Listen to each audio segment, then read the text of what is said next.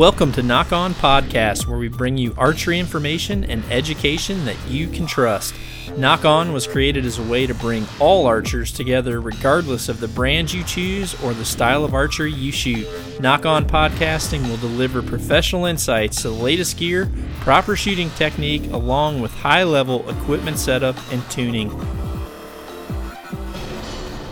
Hey, everybody.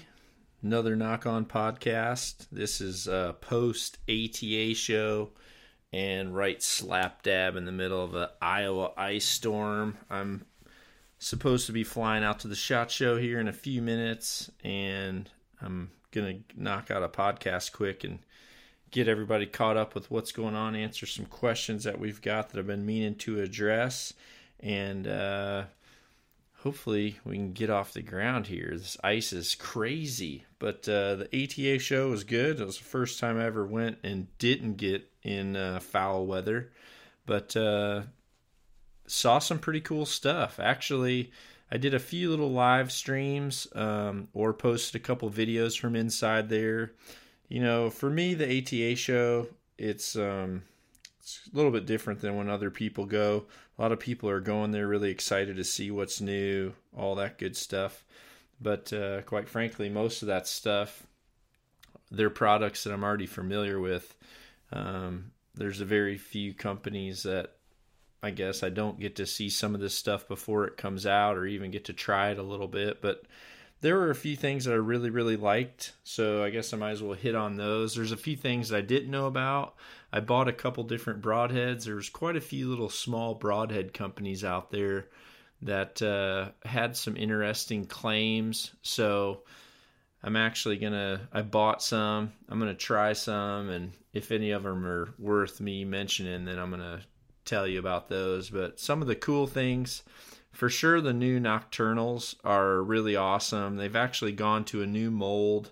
So the actual Nock itself has even a little bit better fit than previously. And also, they now offer a Nocturnal that has a small bushing that allows you to use the same exact Nock, which the main Nock is an X Nock fitting, but then it's got little bushings that allow you to push in the back of the arrow shaft so that you can utilize the same Nock, and in each pack they'll come with I believe it was a gold tip bushing, then an S Nock, and an H Nock bushing as well. So one pack you literally have 4 different Nocks that you can essentially, or 4 different sizes that you could slide that Nock into. I really like that. Also, their new Nock now has an alternating LED. It alternates between red and green back and forth, and I think it's 300 cycles a minute. It's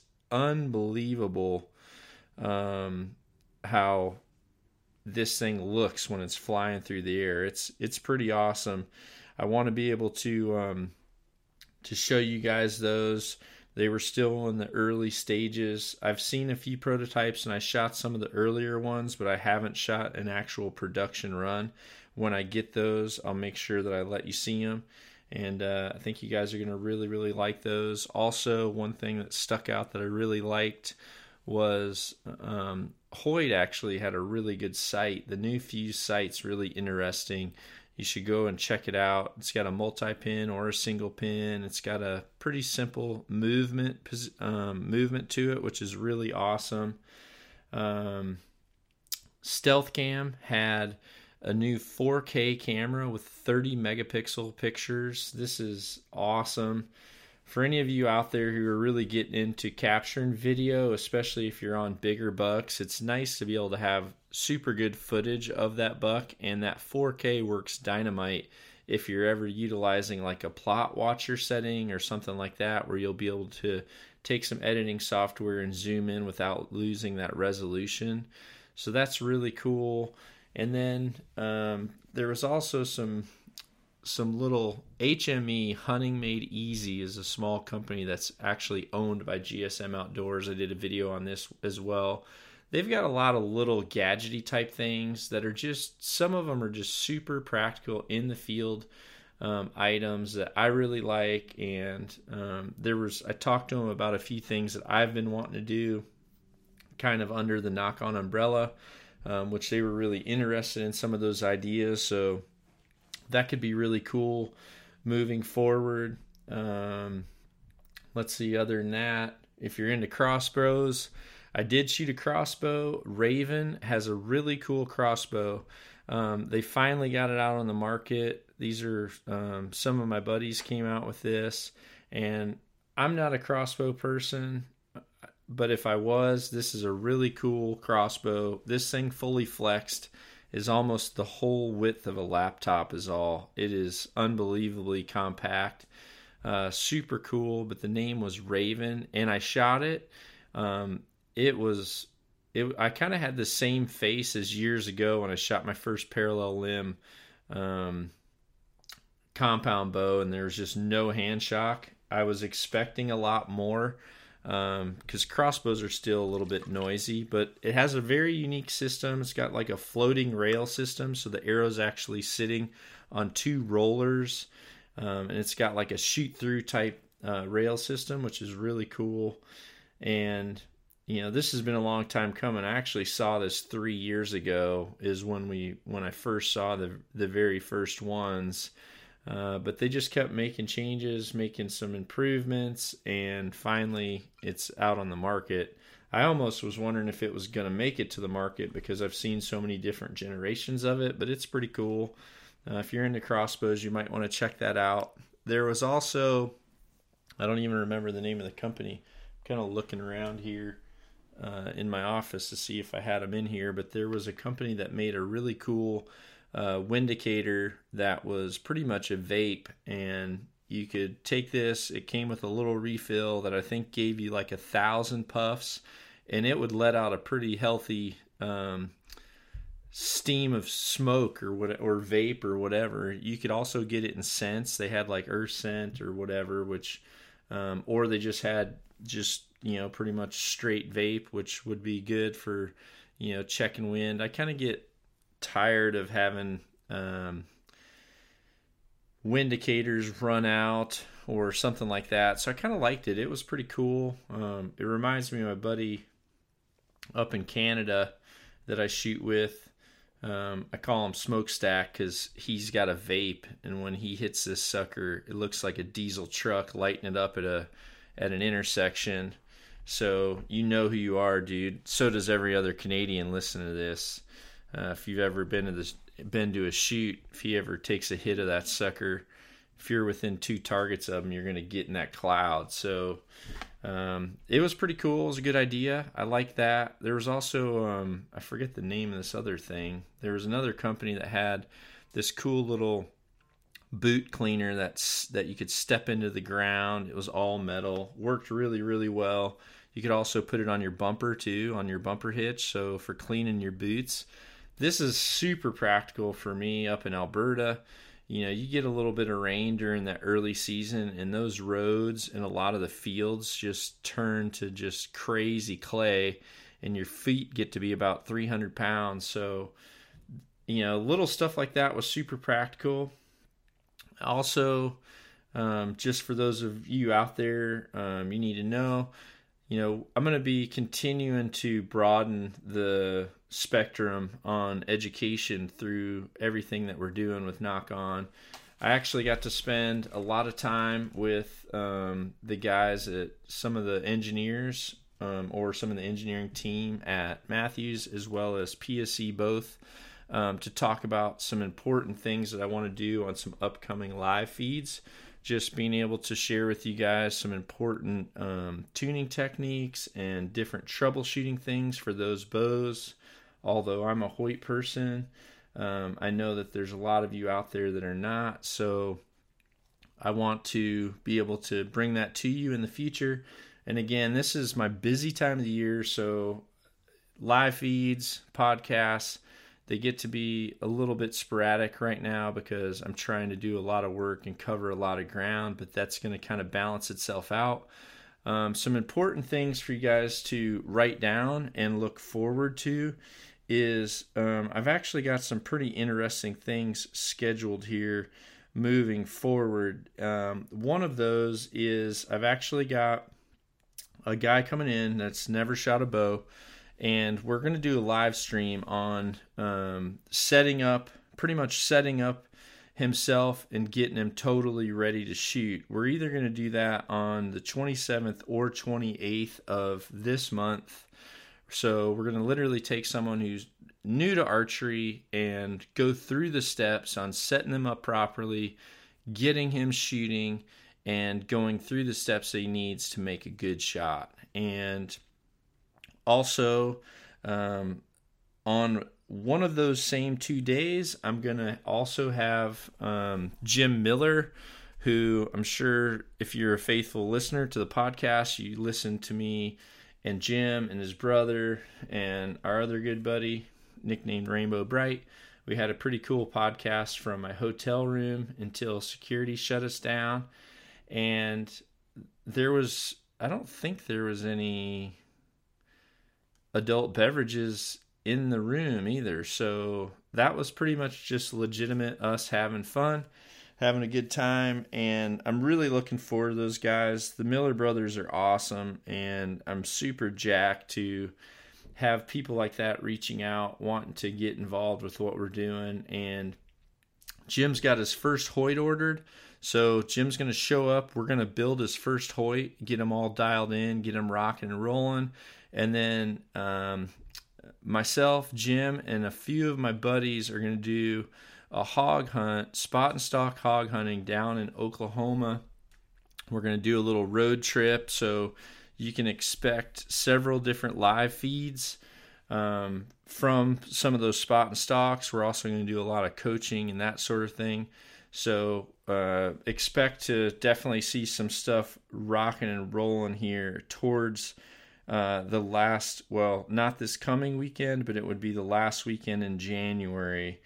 If you're listening to this in 2018, you missed it. So if you're listening to it anytime in the next 2 weeks from the original podcast date, then you'll be set. The other thing too is I've got a few things that I want to do. And again, that's going to be pretty much the 28th until February 2nd. I've got a lot of different things we're going to do probably some live feeds with shooting, going to do some live feeds from hunting from camp. We'll do some live feeds giving you some spot and stalk tactics, pretty much whatever our signal on our phone will allow us to do. We're going to do that. Then hopefully following that, by mid-February, I'm hoping, be able to launch kind of the first generation and new face of the Nock On Archery website. And this is going to be really important because we're going to start to utilize a lot of the former education that I have in articles. They're going to be networked so much better. We're not too far off from being able to start putting together some Nock On TV season 7 hunting episodes. We've got a full year of hunting episodes pretty much filmed and ready to be edited. I'm waiting for an editor. I'm actually looking. I've been interviewing guys as a full-time editor for us. If you're out there and you're wanting to jump on board with a really up-and-coming brand, be part of something really cool, then reach out to me on Instagram or through the Nock On TV Facebook page and send me a message, because I am going to be hiring another editor full-time to help us get these live streams, live podcasts, and the hunting episodes looking sweet for TV. So that's really what I got on the schedule that you guys need to plan for. Some really cool things coming up. And also with the new website as well, we're really working towards being able to connect you with myself as a coach. I'm shuffling a lot of things in my life right now to be able to gravitate more towards really the future of Nock On, which at this point is looking like something really awesome on the horizon that's going to give you guys the ability to have a lot more direct access to coaching and connection. So that's all stuff that's going to be coming in the future. It's not too far off, just letting you know, mainly because I got like 4 questions sitting here in front of me saying, where do I go for a good coach or something like that. So we are going to jump into a few questions. The first thing I want to talk about, though, is today, and each week I've tried to give you guys a little bit of homework, a little bit of something to think about, etc. So this week, what I did today pretty much on all the different, so on the Nock On TV Instagram, on our different Facebook pages, even on the Nock On Archery YouTube channel, I loaded a slow motion video of myself coming to full draw, anchoring, settling in on the release, adjusting my head position, and then I allowed you to look at a slow motion movement of the entire release hand as I cycle through a shot. So with that, there were several good questions that came through from several of you that I thought I could address here. And, I really want to talk about a few of those. And if you're wondering what we're talking about on this podcast, just go back through and look for the slow motion video that I posted. And today is the 16th of January. So it would be on that date. So one of the questions came from Howie H2 Miller. There's a couple underscores in there, but he's saying, is there an advantage to not using a kisser button? I'm looking for some new setup tactics for this upcoming year. So I'm not a big fan of a kisser button, and the reason why is because you'll find that you have to apply different types of facial pressure depending on how deep you have to look through your peep sight. If you're an archer that has a movable sight, you're essentially going to have your sight at the top of that rail at a shorter distance, and the longer you shoot, the further you move that sight down that rail.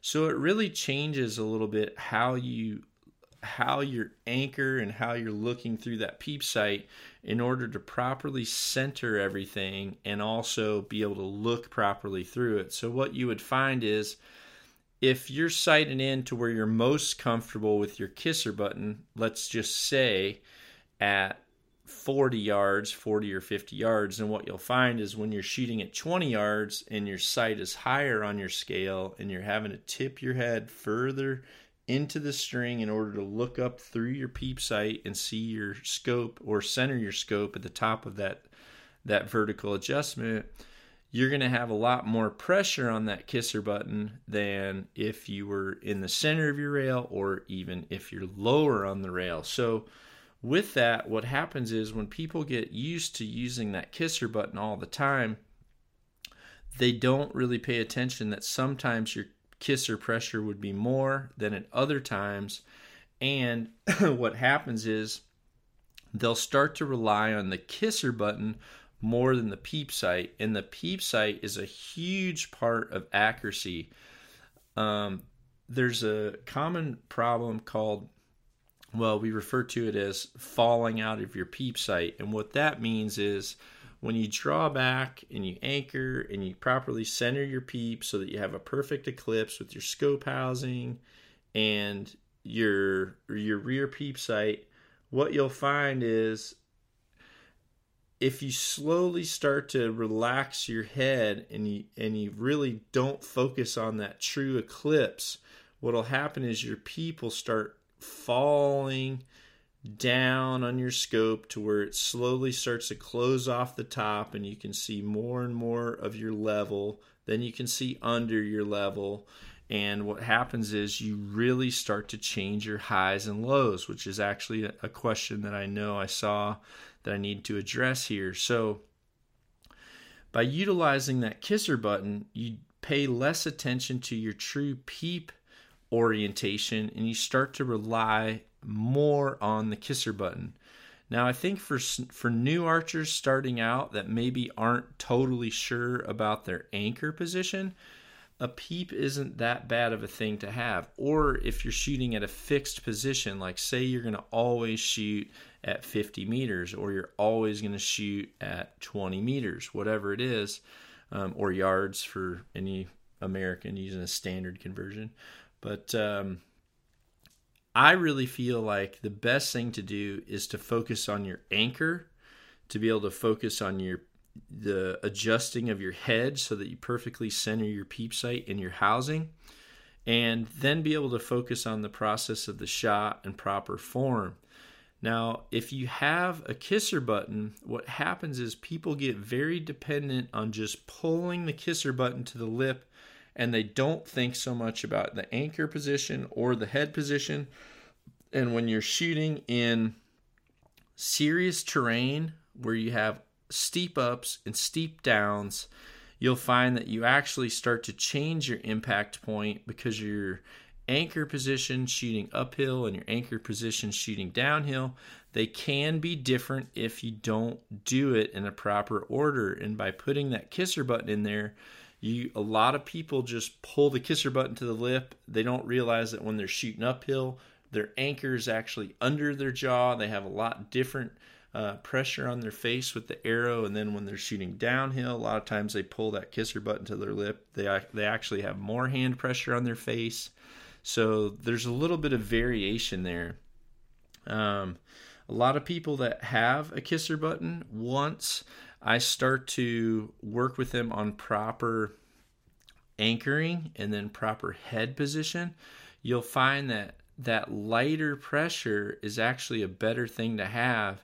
And what I do is, if someone's used to a big kisser button, I'll talk to them about these things I've just shared with you. Then I'll reduce that kisser button down to maybe a small eliminator button. Then after a week or two, I'll just tie like a small little bump on there with some serving thread, and then after a month, that is completely gone. I know I mentioned Rogan a lot, but I know a lot of you out there really relate to Joe.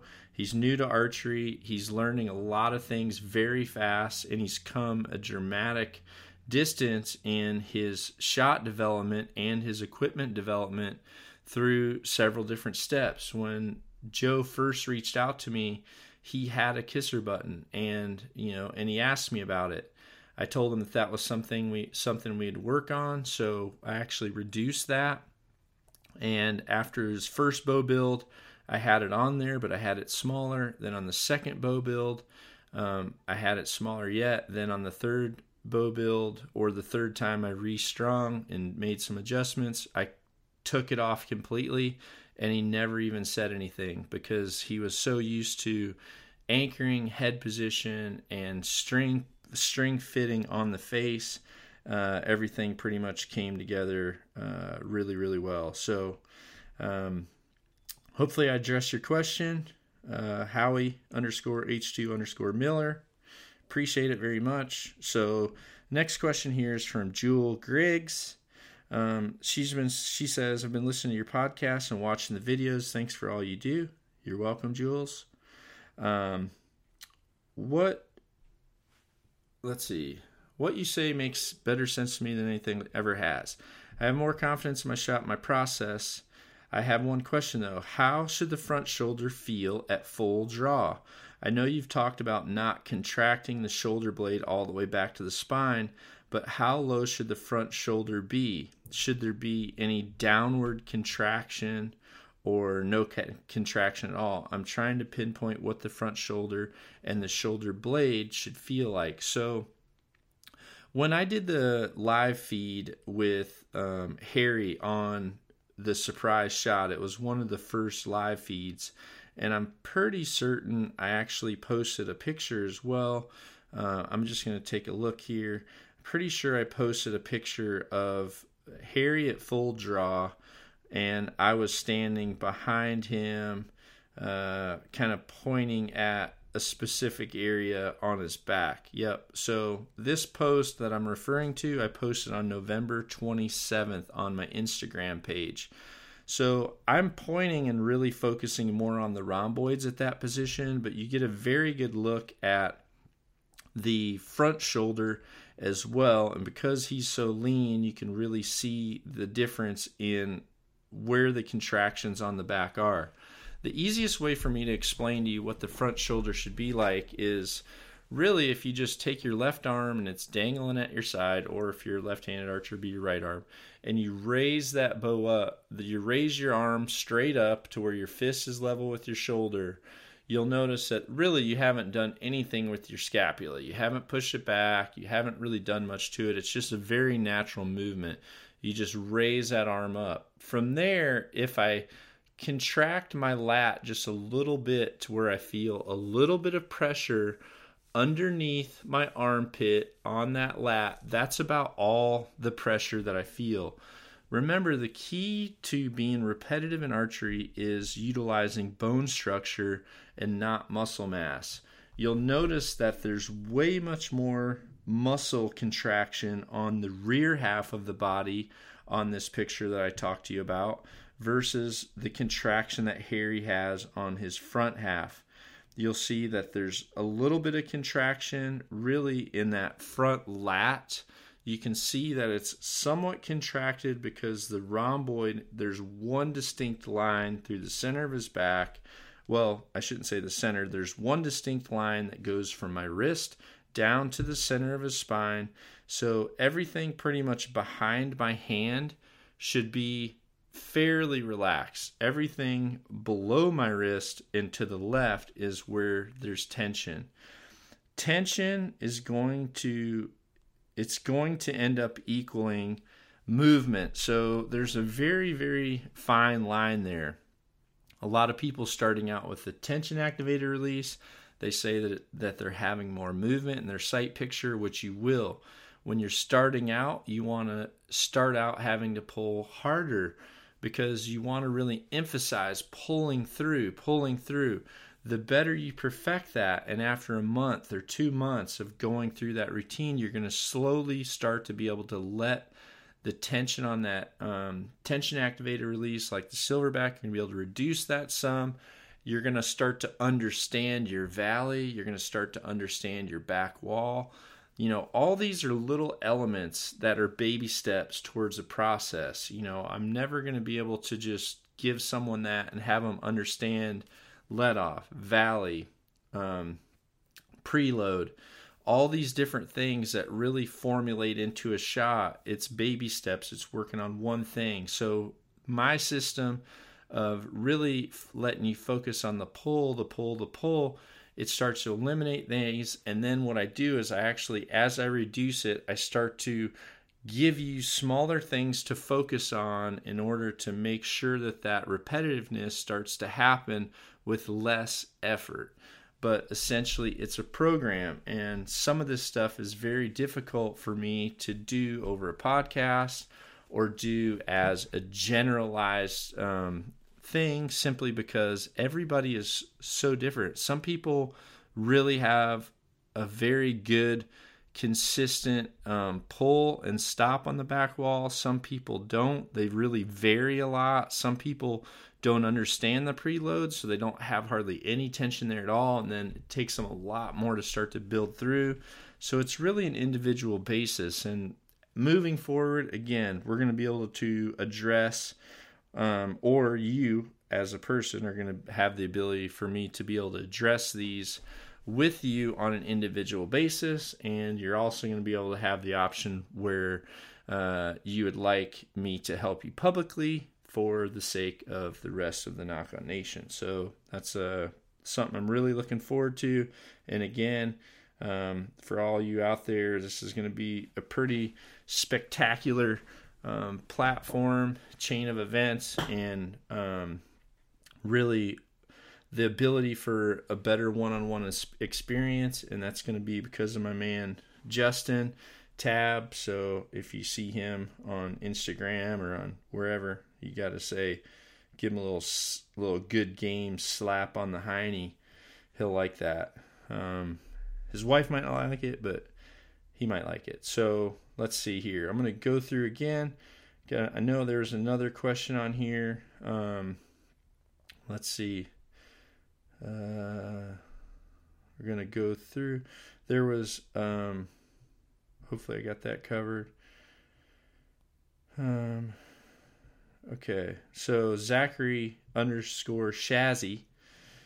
I haven't even read this. I just see it's a question. Not to be an ass, I'm really just genuinely curious. A few pro archers talk about getting settled in and kind of jam the string on their face. I can see the upsides and the downsides. What are your thoughts? Well, my thoughts are definitely that that's a downside, no question. String pressure is one of the most problematic things for inconsistency with left and right arrows. Facial pressure has to be minimal, and again, the reason why I don't prefer a kisser button is because people just start to jam that into their face. The difference between a pro that does that and the average guy is the pros are literally doing this almost as an income. They're doing it as a profession, and they are doing it with the amount of volume to where they can be repetitive even with improper form. So, for example, Jeff Hopkins. I personally would never teach anyone to shoot with an anchor position like Jeff. There's several different reasons why, but Jeff can do what he does because he shoots so much, he's done it so long, and he's able to be consistent, even though to most coaches, the way that he inverts his hand beyond vertical and gets his knuckle in behind his jawbone, that would be a big red zone for a problematic area. Regardless of how many times I've tried to work with him on changing it, the reality is he's done that for 30 years. He's comfortable with it, and he's more repetitive that way. But if you're looking to get better and you struggle with lefts and rights, then facial pressure is the number one key to eliminating that. And then next in line would be your front hand position.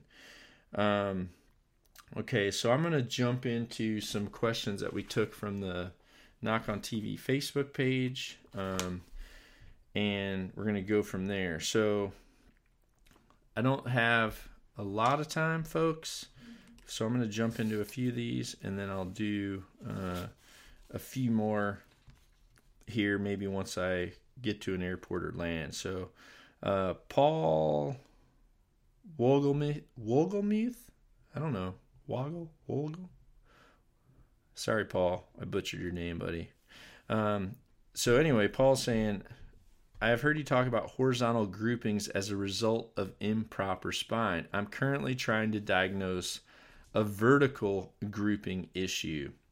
I'm continually grouping arrows with a plus or minus ½ inch right and left, but with a 4-inch up and down at 40 yards. Also, any advice on locating an archery coach? I already addressed that. Just hold tight. The archery coach thing is going to work itself out. But in regards to your ups and downs, that can be several things. Specifically, it can be exactly what I mentioned earlier, common problem, falling out of your peep sight. I want you to really focus on spending more time just absolutely knowing that the top edge of your scope and the top edge of your peep are perfectly touching. If one disappears behind the other, or if one appears from behind the other, then you're not doing it correctly. I can guarantee you, if you really spend time focusing on that, and this gets hard because it varies. If you have fore lighting, or if you have rear lighting, that will change. If you have lighting directly behind you, directly on your peep's going to look way bigger than if you have a lot of lighting in front of you. If you have lighting in front of you, your peep looks smaller. But that and that's why sometimes when I draw back, you can see I actually squint down on my left eye a little bit, because if the lighting isn't perfect, I squint my left eye enough to really confirm my peep and scope alignment, and then I'll slightly open my left eye back up so that my pupil dilation will expand again to where I can gather more light into my overall picture. Now, if you know you're doing that perfectly, then it's 100% going to be relating to either knock pinch. So if your knock pinch is too tight and it's squeezing down on the back of that arrow, or knock fit. Knock fit is big for highs and lows. If your knock is too tight on the string, it pulls the string forward and then it pops off, and it's going to cause that arrow to dip. Another thing it could be on all bows, any bow that has a string stop, it's important that you set that string stop to a proper setting, because if the string is hitting that stop too soon, what happens is when the string hits a stop, it drives the knocking point down, and it'll change how your arrow is plunging through your rest. So what you want to do is you want to loosen the set screw that holds your string stop, or on a Hoyt it's called a stealth shot. Every bow right now has one pretty much. So loosen that screw so that you can slide it away from your string. Take your bow, tip it back so that just the weight of the stop comes down and touches on the string. Slightly adjust it so your string is in the center, and then tighten it back down. You don't want to pull it against the string, and a lot of people that make adjustments to their poundages, or if they change their strings or cables, if you add twists to synchronize your cams, anything like that, you can change how that comes out of the factory. And not to mention, just because it comes out of the factory one way does not necessarily mean it's right. I've certainly had bows from multiple companies that show up here, and it's like, wow, can't believe that bow left there like that. So that's an important thing to check. It'll certainly help your highs and lows. And the last thing would be, if you're a target shooter shooting a launcher blade or shooting a lizard tongue, would be blade pressure. If it's too stiff or too weak, you're gonna get highs and lows. So check on those things, Paul, and I'm certain you'll get helped out, dude. Let's see here. Next question. Justin Wood says, huge fan, Dud. Also, a tournament shooter. I'm shooting a blade rest, but I've always had trouble shooting them because the fletchings hit my blade. I like to shoot a little bit of helical on my arrow. Is there a way to fix this without taking the helical off?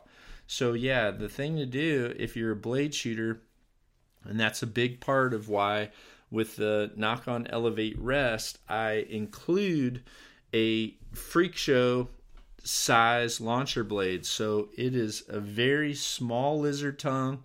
It's made specifically to be able to fit a super small diameter shaft and still be able to give you some clearance with the slight offset or helical.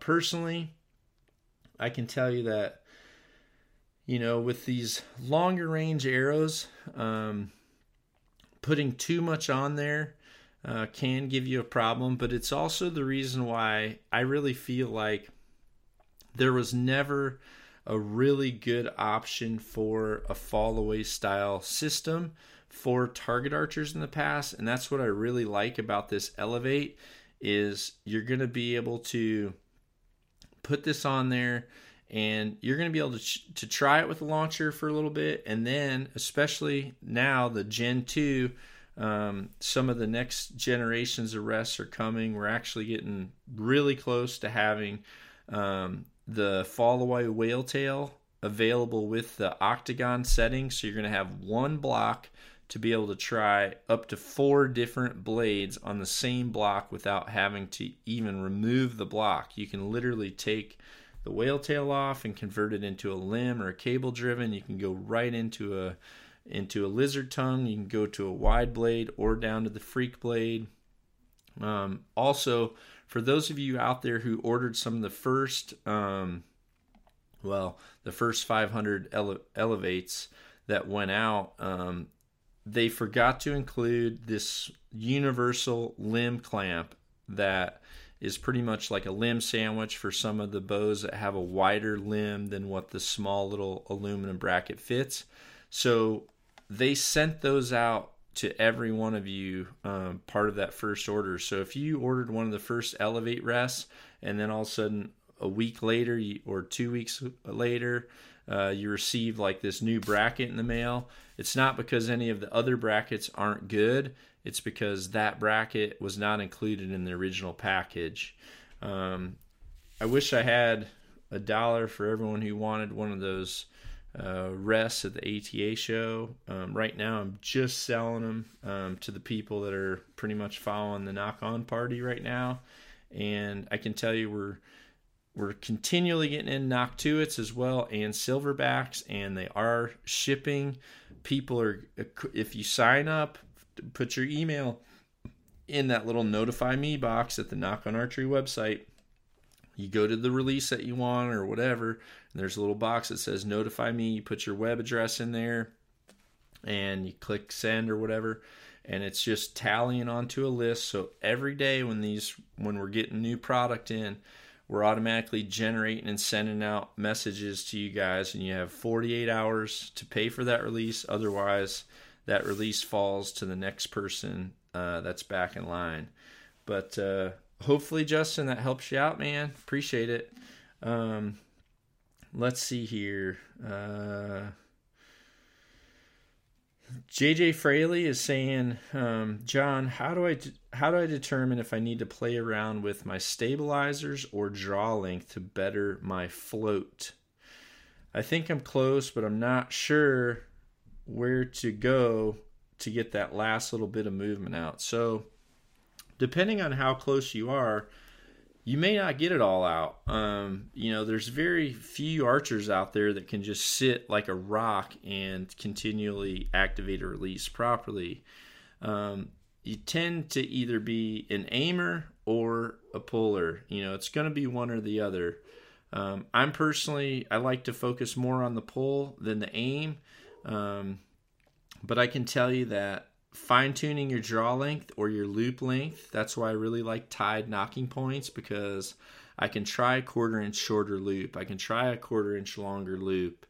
Those really start to change things. And then also, when it comes to your stabilizers, really focus on trying to put weight or remove weight on your bow. But if you're adding weight on there, if you notice that you start to have to hitch or you start to struggle to keep your bow up for an entire round, then essentially you're really not doing yourself good in the long run. Because if you add a bunch of weight to a bow, I can most certainly guarantee it is going to hold better. It's going to be a much more solid hold. It's going to aim better.